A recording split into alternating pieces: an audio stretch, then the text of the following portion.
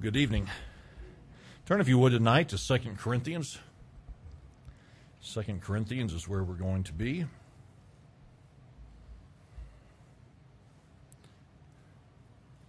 I don't know if this service tonight has messed with your internal or mental clock, but it certainly messed with mine. As we were driving to church tonight, I had to remind myself there's a reason why other churches aren't having church tonight. It's because this is Tuesday night, and they would probably meet tomorrow night. But anyways, glad you're here, and hope you have a good 4th tomorrow. I hope that whatever you do, you enjoy it, and that you're safe, and that we all remember the blessing that it is to be a part of this great country. We are very, very, very blessed, and I know that you know that, but we are very blessed to be a part of this nation. So that in mind, let's go to the Lord in prayer, and we will get started. Father, thank you for this day. Thank you, Lord, for all that you do for us. But, Lord, we are mindful tonight, I trust, and will be throughout the next day or so. Lord, we're mindful of just how blessed we are to be a part of this nation. God, to be able to meet here tonight with freedom, to be able to do so with no fear, it's a tremendous blessing. I pray that we would not take that for granted or take it lightly.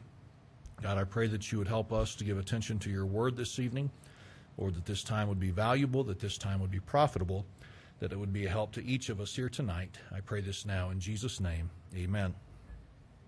Well, last week, you may remember, we took a break from our study of 2 Corinthians and dealt with a passage from the book of Peter. And so tonight I just want to remind us of a couple of things that we have looked at in previous messages so that hopefully we're aware of the context, we're aware of the flow of things. I know that it's easy to forget from week to week what's been dealt with, what's been studied, and then if we take a week off, it only makes things that much worse. And so I just want to remind us that the Apostle Paul, his ministry was under attack from those who would be false prophets or false teachers. They were attacking his integrity or the lack thereof. They accused the Apostle Paul of being one who said what was convenient, not necessarily what he meant. And so the Apostle Paul had spent some time trying to defend his ministry, trying to defend his integrity. And in doing so, 2 weeks ago, we watched as Paul further explained the course of action that led him to not yet to have returned to Corinth. He talked about how he was led to Troas, and then he went to other places. But in doing so, something that he mentioned was this, is that every place he went, he sought to be a sweet savor of the Lord. And so basically what Paul was saying is, wherever he went, wherever God led, he was trying to be a witness, and he was trying to be a testimony for God wherever he went. And because of that, he saw triumphs or victories take place. And so 2 weeks ago, if you remember, we talked about this, how so many times we are guilty, if we're not careful, of compartmentalizing our Christian life. We don't really speak boldly of Christ at work or maybe with the family or maybe in the public forum because we feel like that's not really our place to do so. And so as a result of compartmentalizing our Christianity, the only place we're really bold in our Christian life is around other Christians in Christian settings, and then we wonder why there aren't more spiritual victories won. You and I have got to be reminded from time to time that we are allowed and we are able and we need to live out our Christian faith no matter where we go and to do so boldly. Does that sound familiar? If it doesn't, it's too bad, okay? But that's what we talked about 2 weeks ago, and so tonight we're moving on. I want to share something with us this evening that I know all of you understand, whether you've ever been a part of the process or not. But this evening I want us to talk about, for just a moment, the subject of higher education in the college form. All right? The subject of higher education in the college form. Whether or not you've gone to college, here's what you know, is you can get a major these days in many, many different things, or you can get a degree in many different subjects. And so it wouldn't surprise you for me to say something like this, that if you wanted, you could go to college and you could get a degree in engineering. If you wanted, you could go to school, get a degree in business, in finance, in law, in political science, in English, and the list just goes on and on and on. There are many, many options available if a person wants to seek a degree from a college or university. So all that in mind, I want us to think about another degree that one can seek and one can acquire, and that would be a degree in journalism. A degree in journalism. The idea I think most of us know behind a degree in journalism would be this, is that with that degree, you would want to go into some kind of format like TV, radio, or newspaper. Okay? TV, radio, or newspaper, and the idea would be to write articles, write pieces, to present information in such a way that it could inform the general public. So all that said, think about this, that when a person goes to college, theoretically, those students are being taught by some of the better developed minds in that particular industry. Remember, I said theoretically, that's what's happening. So if someone is going for an engineering degree or a law degree or a business degree, whatever it may be, the thought would be that they are being taught by some very well-educated people, which would then produce some well-educated individuals. That would be the thought process, right? You would assume that if somebody went to college for a business degree, they would come out with a good understanding of business practices and business techniques. If somebody went to school for the purpose of law, you would expect them to come out with a good understanding of some kind of law. So if you think about that, you would assume that if someone went to school for the purpose of journalism, they would come out with a pretty good understanding of journalism and certain aspects of it, correct? Now, I promise there's a point to all this. You would assume they would come out with a pretty good understanding of the aspects and the facets of journalism, aspects and facets which it would include things like this: good grammar. That would be helpful in the world of journalism, would it not? Good grammar. Maybe good spelling would be a help if you were going to be a journalist where your thoughts and ideas would be conveyed on paper. So good grammar, good spelling, maybe good sentence structure, right? Good sentence structure, knowing how to formulate thoughts and formulate ideas and put them on paper and everything be the way it's supposed to be. That would seem to make sense, right, with somebody or from somebody with a journalism degree. And you say, why are you trying to bring all this to our attention? I want us to think about this.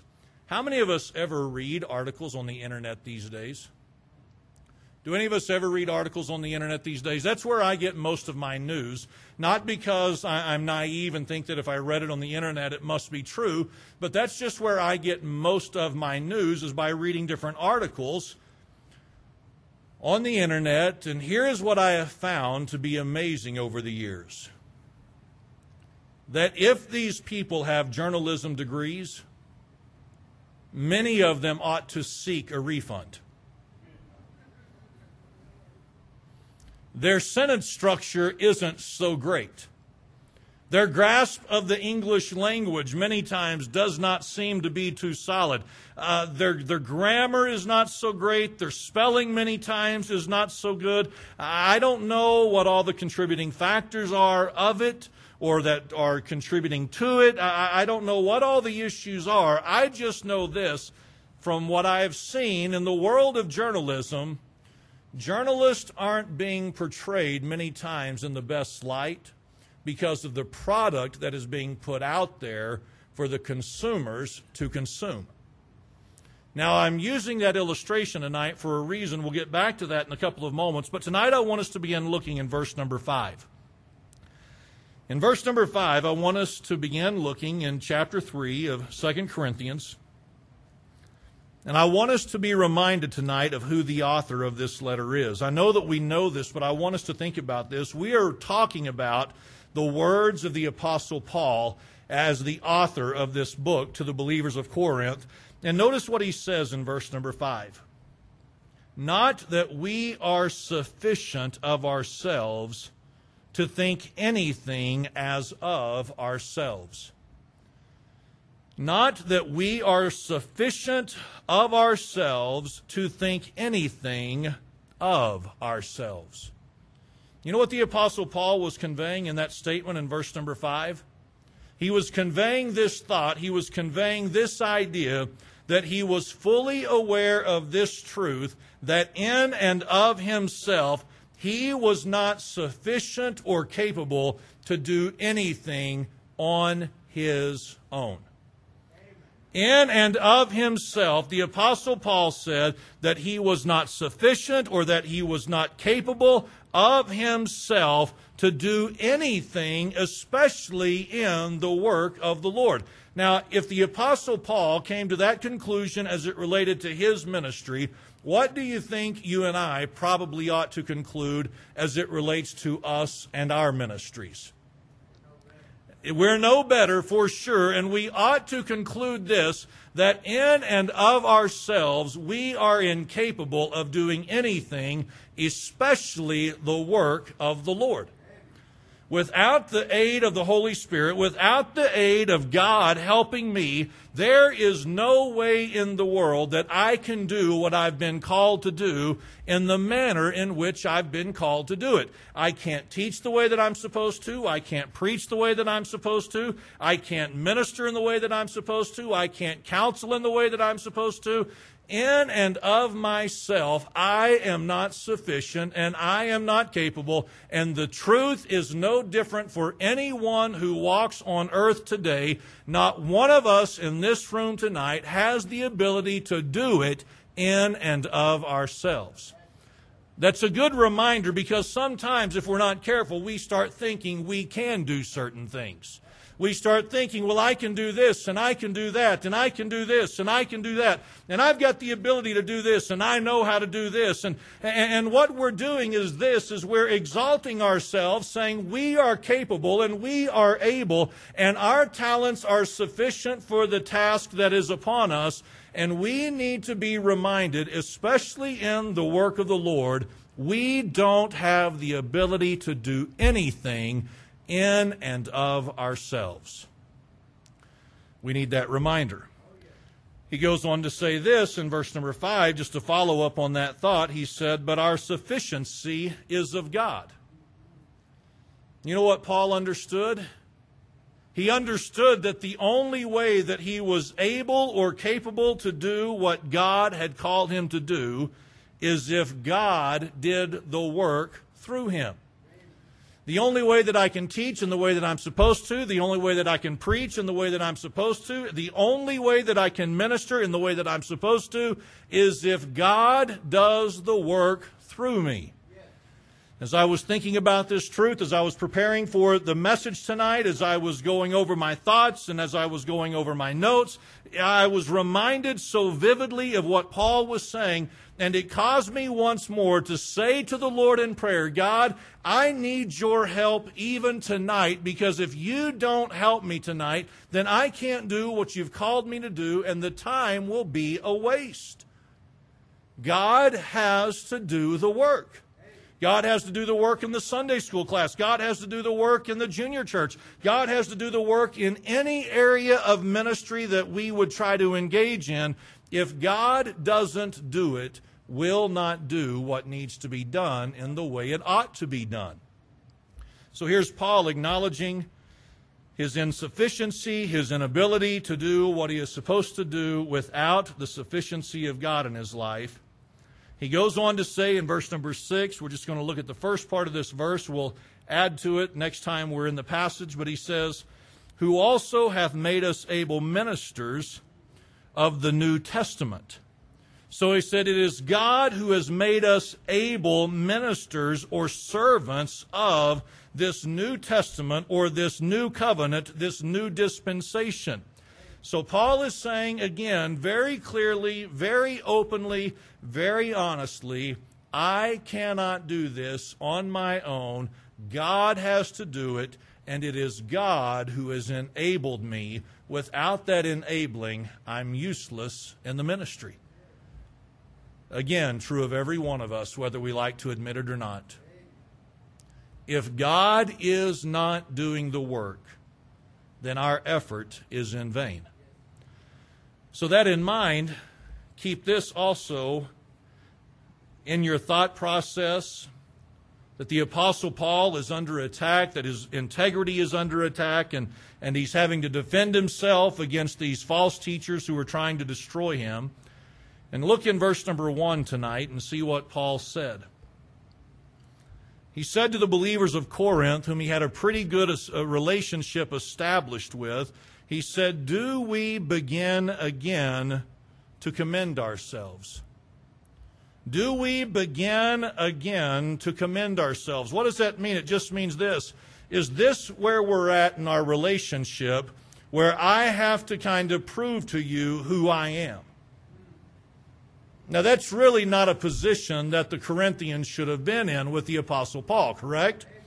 Listen, he is saying, is this really where we're at in this relationship, that I've got to kind of prove to you once more who I am, and I've got to kind of build myself up to you all? He said, or need we, as some others, epistles of commendation to you or letters of commendation from you? What does it mean to have epistles of commendation? It would basically mean this: letters of recommendation. There were times that the apostles or the prophets, not the prophets, the apostles or the preachers, the pastors would travel, and they would do so with a letter basically of authenticity from other messages, so that the people that they were going to would know these people have been vetted, they have been inspected, and they are the genuine teachers of the Word of God. And so what Paul is saying is this what we need? Do I need some kind of a letter of recommendation to you, or would you suggest that I need a letter of recommendation from you? Well, that would be absurd, right? Why would that be absurd? Again, because of the established relationship that Paul had with these believers. So it's not as though they were ignorant of him and his ministry and his impact and what he had accomplished and what he had taught. But he's just asking this question in light of his integrity being attacked. Is this where we're at? Is this what needs to happen? Do I need to prove to you who I am? And are you suggesting that I need letters of recommendation from you as I go out? Well, that would be absurd. But notice what he said in verse number 2. He said, "Ye are our epistle written in our hearts." What does it mean whenever he says, "Ye are our epistle written in our hearts"? Well, it means this: you are our letter. The relationship that I have with you is that letter of authenticity of who I am in my ministry with you. Who I am with you and the relationship that we've had established, he said, you are the letter, you are that document, so to speak, but it's not something that's been written on paper. That's silly. No, you are our letter written in our hearts. So Paul is again trying to convey to them the relationship that they have established and the silliness of his integrity being attacked or questioned at all. But notice what he said next to them. He said, known and read of all men. What is Paul saying in that little statement? He is saying this: all men are fully aware of the relationship that you and I have with one another. People aren't ignorant of this relationship. People aren't ignorant of what we have between ourselves. And so you are our epistle written in our hearts, and everyone is fully aware of it. Now this is, to me, where it gets interesting. Verse number 3, he says, "For as much as ye are manifestly declared to be the apostle of Christ, ministered or served by us or through us." For as much as ye are manifestly declared. What does it mean to be manifestly declared? It means to be openly known as. You following this? To be openly known as something. It is manifest, it is open, it is visible for anyone to see, for anyone to inspect. For as much as ye are manifestly declared to be what? The epistle of Christ. written not with ink, but with the Spirit of the living God, not in tables of stone, but in fleshly tables of the heart. He said this is not something that's been written down on stone, but it's been written down in the flesh of the heart. But I want us to focus on this statement, that they were openly or manifestly declared to be the epistle of Christ. Your life, Paul says, is a letter writing and explaining and openly declaring what Christ has done in your life.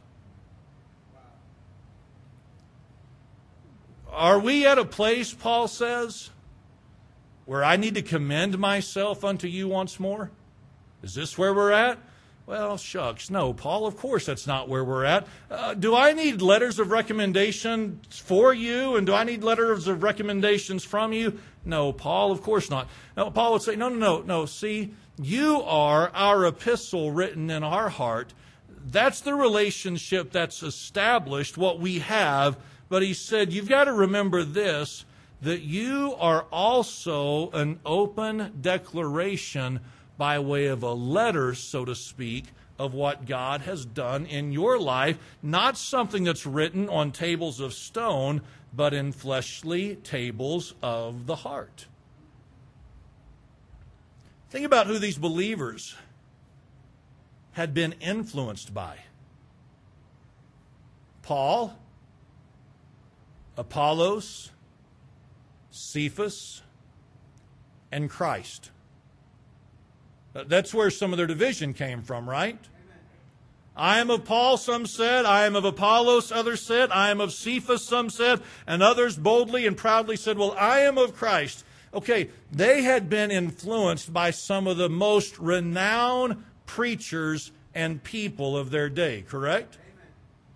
It's kind of like a college student submitting themselves or subjecting themselves to some of the brighter minds in the industry, for lack of better words.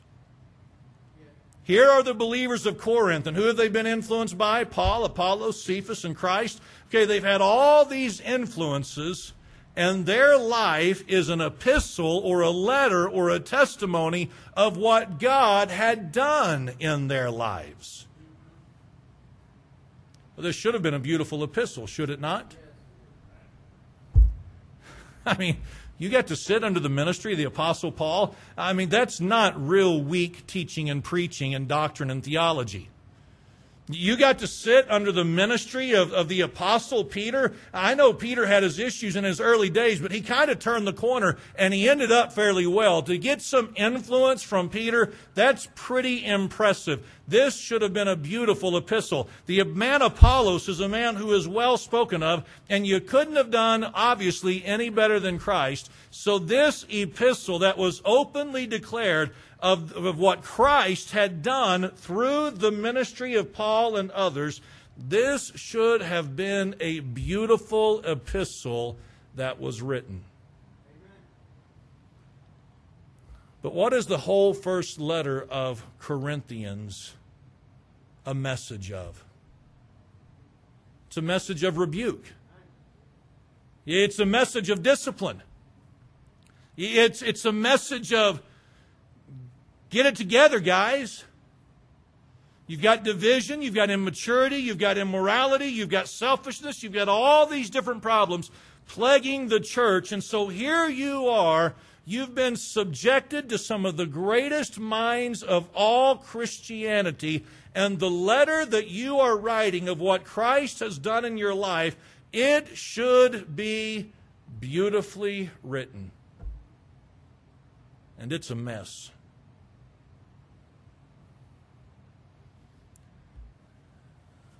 Really, if you think about it, that letter that was written, again, for lack of better words, didn't paint the industry so well, did it? What was manifestly declared by them to be the letter or the epistle of Christ, it was not the most beautiful of manuscripts, for lack of better words. So as I was thinking about that, I asked myself this question. Susie and I were talking about this a little bit this week, and we were just kicking around this thought, this idea, this truth. Isn't it a beautiful thing when you see someone who's come into contact with the power of God? And the epistle that's been written in their life by way of relationship with Christ that is openly or manifestly declared, isn't it a beautiful thing when you see wonderful progress taking place in that person's life? I mean, really, if you think about it, it doesn't get much better than that, does it? When you talk to someone and their story goes something like this, you know, before salvation, before coming into contact with Jesus Christ, you know, I was ensnared by this particular addiction, and I was ensnared by this particular vice, but I'm telling you, as a result of the grace of God working in my life, I'm telling you, God's given me victory over that, and it's something that is openly declared for everyone to see. Isn't that a wonderful, wonderful testimony for people to get to read? When you think of something like this, I used to be so profane before I came into contact with God. Before God got a hold of my life, before God got a hold of my heart, before God got a hold of me and set my feet in a new way, and before God changed my life, I'm telling you, I was just a horrible person to be around, because of the things that I would speak and the anger that I was filled with, and you just never knew how I was going to respond. But isn't it an amazing and a beautiful thing to read and to watch when a person's life has been transformed and everyone gets to see it, that God did that work?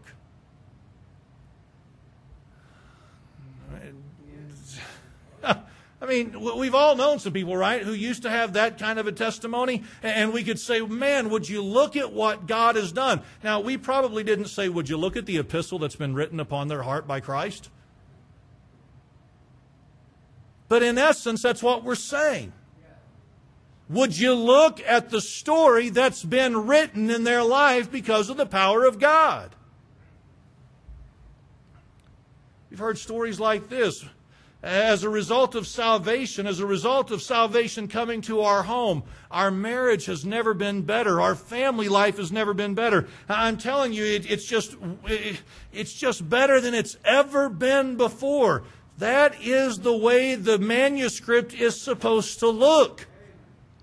That's how the sentence structure is supposed to look. That's how the grammar is supposed to look. That when God came in, God started making changes, and everything started falling in place the way that it's supposed to. That's what God's story is supposed to look like in a believer's life. It's not going to be perfect, but when people are reading the script, so to speak, when people are reading the epistle, they ought to be able to realize that person has been changed by the power of God in their life. So that's the way it's supposed to be. But how many times is it kind of like a piece we're reading today on the internet? And the Christian life and how it's supposed to read does not read at all the way it ought. It happens, doesn't it? I'm not trying to be rude, I'm not trying to be ugly, but sometimes it's almost like the church of Corinth, and I'm not saying that our church is like the church of Corinth, but what I'm saying is sometimes it's kind of like the church of Corinth is still alive and well today, and what you see people dealing with in their Christian life after years of salvation and years of good influence, not of perfect people, but of people that God is using, where there should be change, there's still not the change that ought to be present.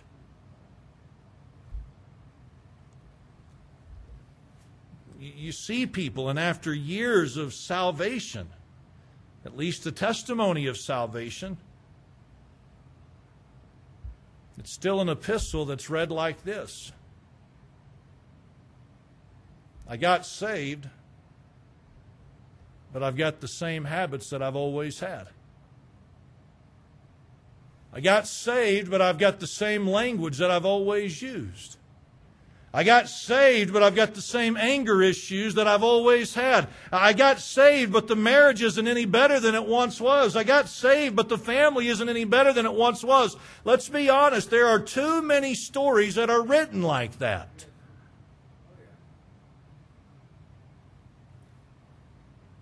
And here's the thing with those stories. They are as manifestly declared as the good stories are.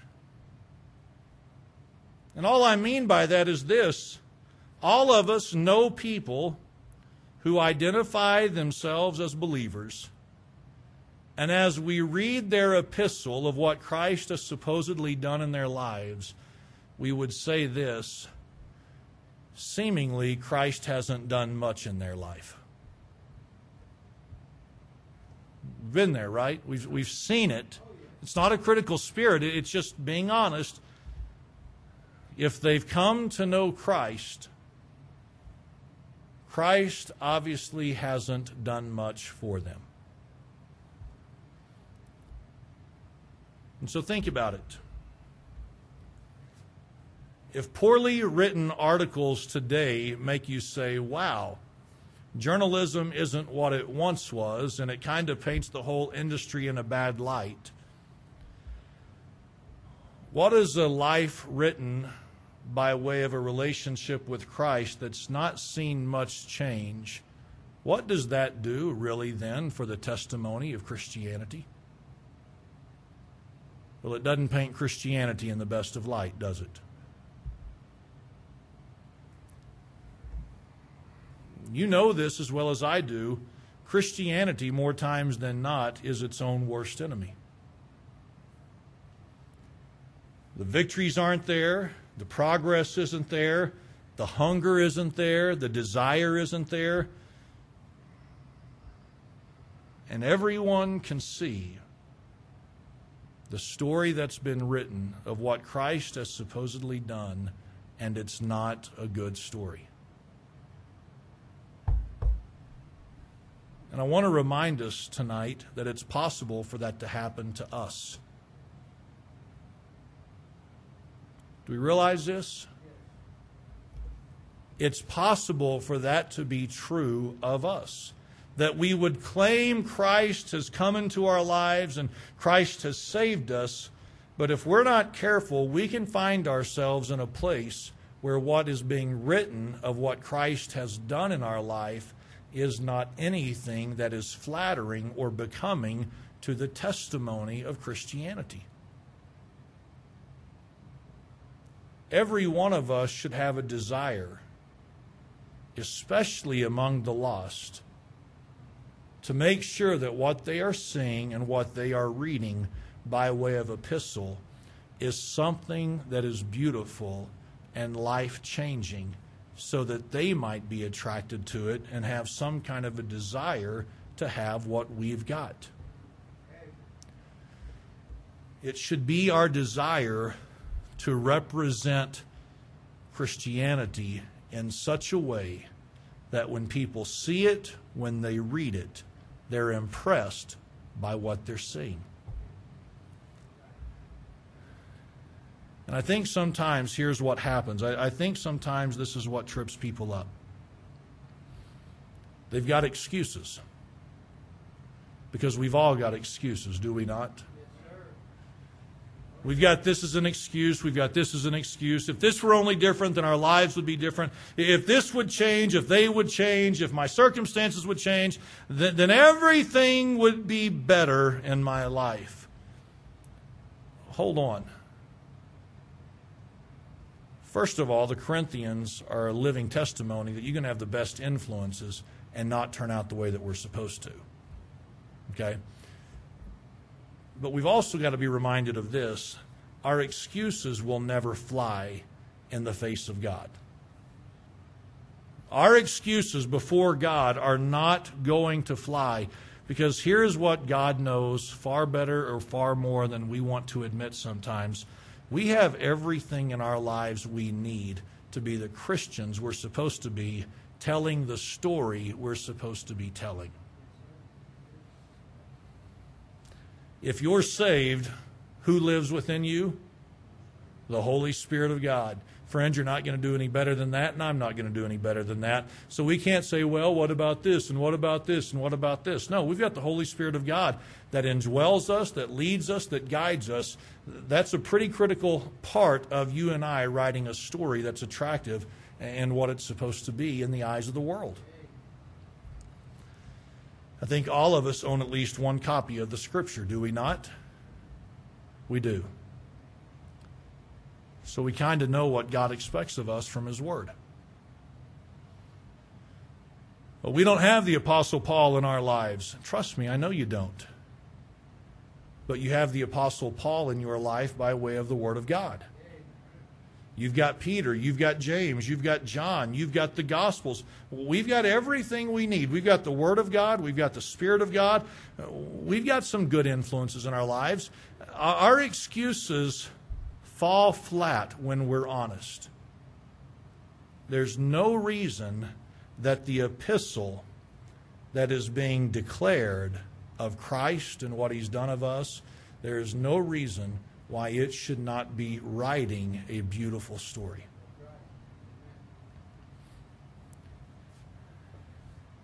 And only you and I can determine what kind of story we let Christ write in our lives. He wants to do the work, but we have to be willing to yield ourselves to let Him do it. So tonight, I'm just asking, away from the house of God, away from fellow Christians and like-minded people, this epistle of Christ in your life, what is it manifestly declaring to others? Away from the church, away from the house of God, away from the people of God, when other people are looking at your life and reading your story, what are people reading? Is it reflecting Christianity in the way that it ought? Or are we sending a pretty mixed signal of what Christ can supposedly do for those who need Him? We ought to think about it because it's highly important. All right? So I'll stand tonight and bow our heads for a word of prayer.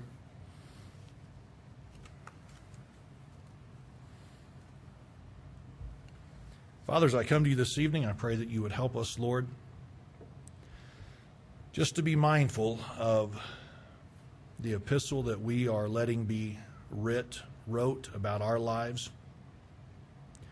God, as it relates to what you're doing in us and through us, Lord, I pray that you'd help us to be honest before you and to admit whether or not the story is as it ought to be. We've been exposed to everything we need to be exposed to live the life we ought to be living. So now it's just a matter of whether or not we'll use what we've been given to live the way we ought to live. I pray this now in Jesus' name. Amen.